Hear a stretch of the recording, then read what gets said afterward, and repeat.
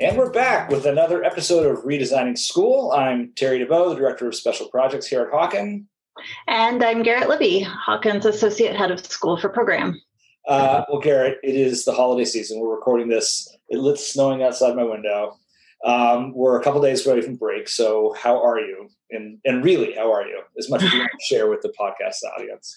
I don't usually speak for others, but I've talked to a few, and I think I'm ready, as many are, to shepherd 2020 out the door.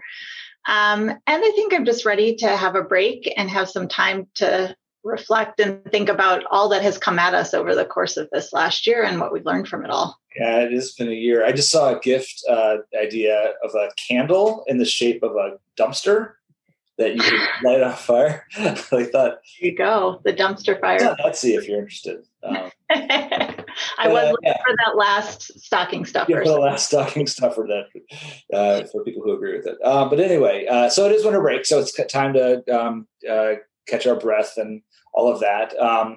And we thought it might be good to reflect a little bit about the fall, about what we accomplished, and also, what this year has asked of students and faculty and families. And so to do that, we are lucky and grateful that we'll be joined by Courtney Martin, who is Hawken's director of the lower school, and Dr. Michelle Harris, who is the director of the middle school. So thank you guys for joining us. Thank you for having us. Thank you. Of course. So we'll start out with just a sort of open, easier question to ask you to reflect a little as you think about how teaching and learning in each of your divisions has evolved from last spring, when we kind of leapt into it without a lot of preparation, to the fall where we were back in person, but mitigated and with masks and with some hybrid learning of remote students coming into the classroom from their homes, and then back again the last few weeks back into remote learning 2.0. Just love to hear your reflections and thoughts about that evolution. So I'll start. I think as a start, we know what synchronous and asynchronous means. That's a pretty big change from when we started in March. Like, what is that? I think it's gotten better. We use those pretty naturally now. But I think it was totally different, especially as we've gone into this second round of just the whole school and remote learning, that we've learned a lot more, and the kids have learned a lot more just about the usage of technology and how they use Zoom and how they log on and the ability to use Teams. And so there's a lot of things that they could do that they couldn't do before, and that they are picking up very quickly. I think for us, what we knew then, and I think we're more thoughtful about, because we had that data from last time, was really about time, and that our schedules just don't translate the same way. And even like a 30, 45-minute class for little ones might be a 15-minute Zoom meeting, or it might be that they learn really well from asynchronous content, and being able to really think about how we're offering that.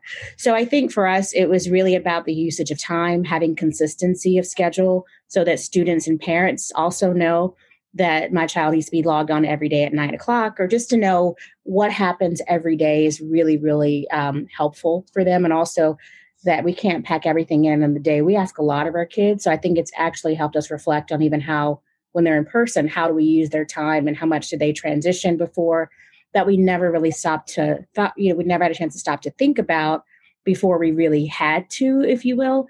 So I think for us, it's been really intentional about how we use our time through the day, making sure there's time for breaks, making sure there's long chunks of time where they're not required to be online. And that could even be a day a week that they are doing things asynchronously just to give a breather, because we know that is still them working.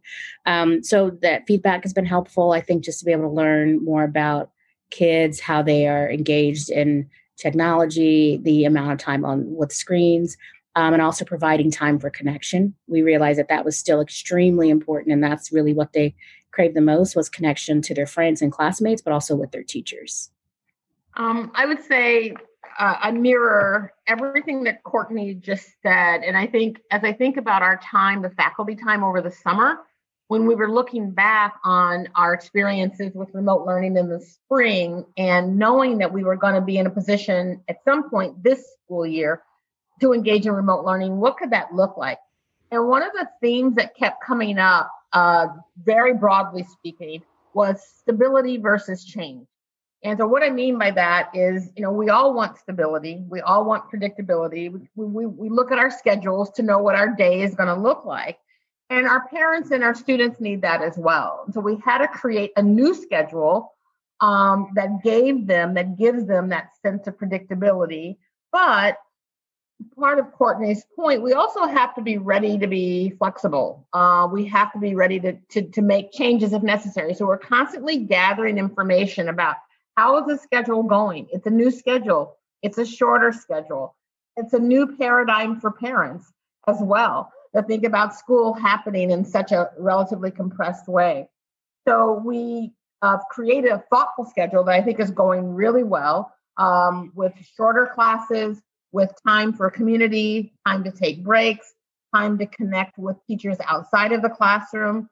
But our faculty and our students and our parents also know that we are collecting information. And if we do need to make some adjustments, that we can be willing and able to do that. And I think knowing that flexibility exists feels important, that this isn't rigid and written in stone. And yet there is a degree of predictability about it that's reassuring. Yeah. Well, I mean, it really had been a incredibly generative time at schools. I mean, at Hawken in particular, which is always busy at redesigning school. But, we've done a lot of new work that maybe wasn't on the schedule, but we've had to do it.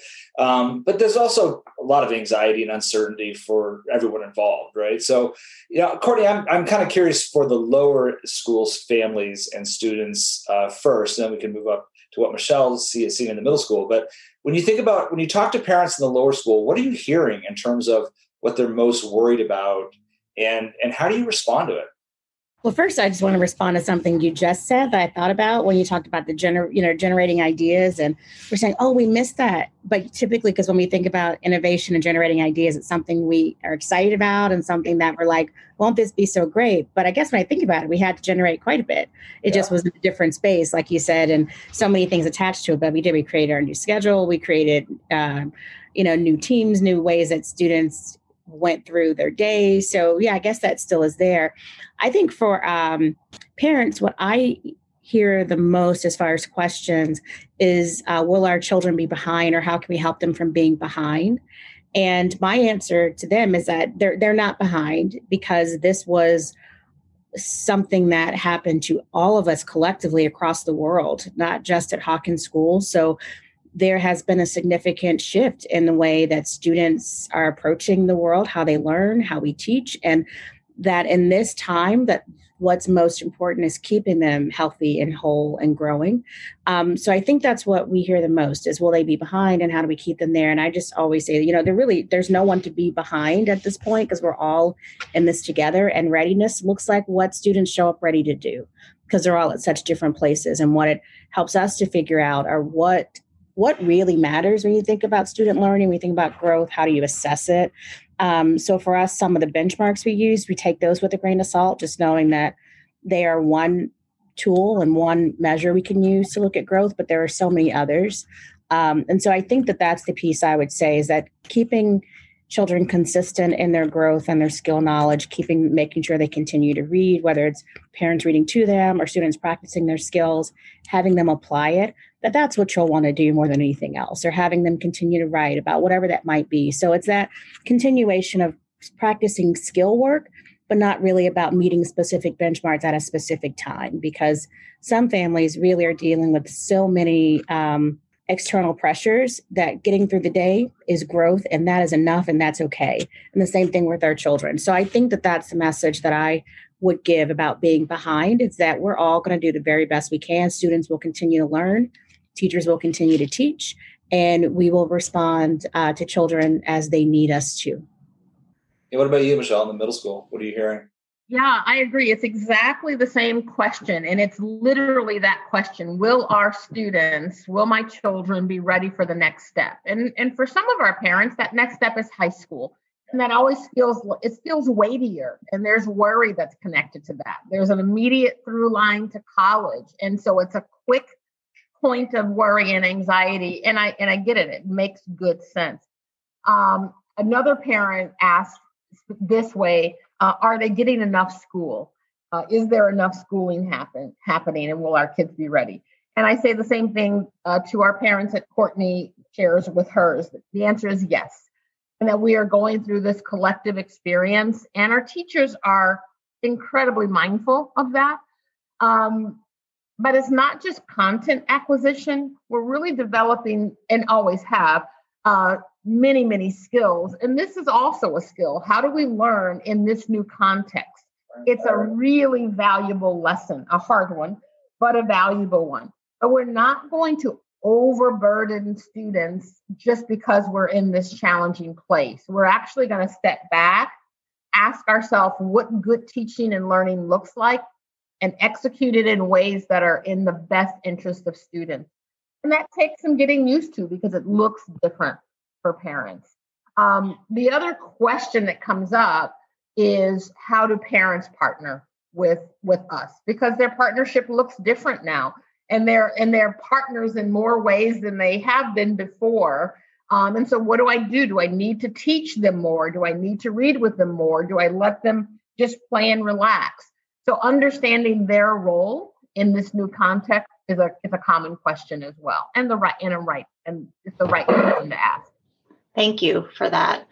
I think that leads in, as we talk about really this new context and new experience that you all have been talking about, there are definitely some scholars, doctors that are seeing this pandemic, this experience, our current context, is one that really could be considered and should be considered as collective trauma that people will experience and carry forward with them.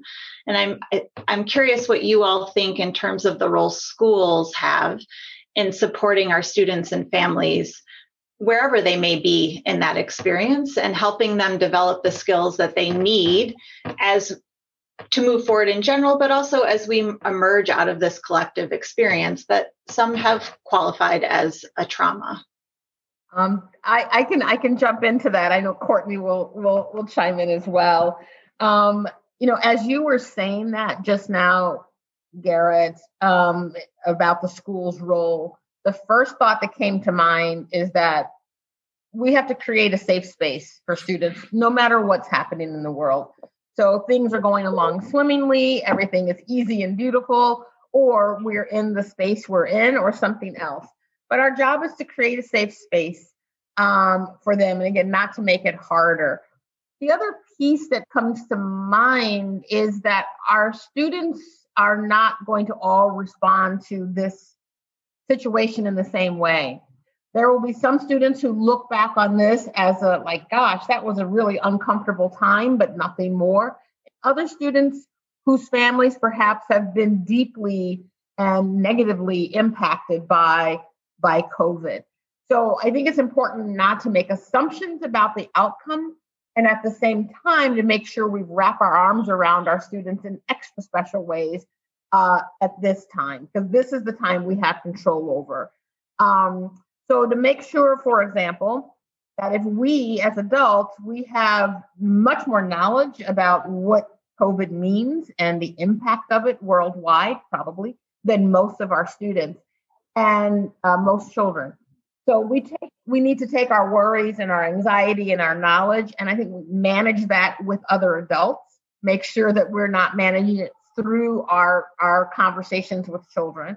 So take care of ourselves first, make sure we have clarity about our own response to this situation that we're in. And secondly, to make sure we make space for students to have conversations about what's going on. Of course, they know if something's happening, they know what's happening, but let children guide the conversations through their questions. What questions are they asking? They may not be asking the big question. They might just be wondering, will I get sick? What will happen if I get sick? Are you going to be okay? Are we going to be okay? Is this ever going to end? So listen carefully, make time and space for kids to ask questions, and listen carefully to their questions and try to address them in as clear and developmentally responsible way as we can in the here and now. I think those skills, that opportunity for engagement will build skills around having clarity and understanding. And whatever they do going forward, they will know that, okay, I can manage this. I have people I can lean on. So I think as I think about this, those are the most important goals: clarity and understanding for adults, and to separate their needs from kids, and then to make space for kids to engage with their questions. Yeah, I would agree with everything that you just said, Michelle. I think and I think about this on our end with some of our youngest children, it's also about the consistency, that they might not understand all of the nuances, but they know there's something out there that is making people very sick. They know that there's something out there that is changing so much about their experiences. And so they look to us to make sure, and they follow our guidance. So if we're asking them to wear masks, they do. If we're asking them to, try to separate, they do that to the best of their ability. So it's about remaining consistent. I have the privilege of a lot of mornings standing outside and welcoming students as they walk in. And I've seen a few that have forgotten their mask, and they are just completely undone and so upset. And it's not because they forgot, but they're sometimes frightened, or they don't want to, or they think about the effect it might have on other people. So it's also, I think that fabric has changed a little bit. And so just recognizing that they are also have their own questions and worries too. And they just might look different when they're 5 or 6, but those pieces are there. So long-term, I think it's hard to know because we haven't been in this long-term. I think long-term, what we need to continue to notice and to pay attention to are what students are bringing with them that we don't see, or what we need to make sure we attend to beyond just the academics. That school provides such a different, our school provides such a different need for our families and students. And a lot of it is around the social emotional support. So I think continuing to keep that as a priority, even as we move post-COVID, that realizing since we don't know what the long-term effects are, that we attend to those needs first. And also that there will be families in our communities, school, in our school and in many other schools that are dealing with actual grief, which there is no start and stop point, that we will have children who have lost family members, and keeping that in mind too, that in addition to this collective, scary, unexpected trauma, there will be students who will be dealing with grief and loss for a long time. So I think that for us, we don't know how it will affect them, but I know that it has to stay a priority, that we continue to stay attuned to those needs for our teachers and our students. I think it's going to be such a challenge as we go forward because there's going to be this tremendous impulse to be like excited, exhilarated that we're done, we're through. But you have to track, you have to track other people's experience as we go through it. So, as we close here, I'm just curious about what you would advise families to do over the winter break. So let's remember that we get a break from school and that and from this moment. So what would you advise people to do to recharge, reflect, prepare for a 2021 that will be challenging, but maybe will return us to some kind of normalcy? So, what should we do for the next couple of weeks? I think as much as you can to rest and to just enjoy the time together and just take a breather, as it makes sense for you and your family. But I think our kids, and we see them every day, they are tired, and they have carried so much, and they have been wonderful. I know how we feel as adults. I'm not 7 or 8, but I know that they are working, and they have had a very busy year. So I would say just continuing to read with them, to do things they enjoy, to let them play, to be able to engage and to do things that feel like it's enjoyable for them, and to spend time together as a family. So I would say rest if you can, and as much as you can. What about you, Michelle? Yes, thank you. I agree 100%. Rest, play. I think just be present together, whatever that looks like. And again, paying particular attention to what your kids need. So if they want to curl up in a corner with a good book, let them do that. If they want to go outside and run around, just let them do what they need to do that allows them to feel generative. I think, but be present and also be hopeful. The future might feel kind of murky, but I think we have reason to hope. There are concrete, objective reasons to be hopeful. And so if we see kids worried about that, I think we can say, we're moving forward. We're moving in the right direction. But just to play and be thankful for kids that are healthy and present and engaged just to be thankful and hopeful and positive and to have fun. Mm-hmm. Seems like good advice. Yeah. I'll take it. Yeah, agreed. Yeah. All right. Well, thank you. Let's call that a 2020. You know what I mean? It's been a long year. I want to thank Garrett, Courtney, and Michelle for joining us, taking the time to talk with us. We hope everyone listening has a safe break. As always, I want to thank Nick Fletcher, who edits these podcasts. If you like the podcast, please review it wherever you get them. You can follow us on social media or just look for Redesigning School. You can sign up for a newsletter at redesigningschool.org. Just thank you for listening and thanks for joining.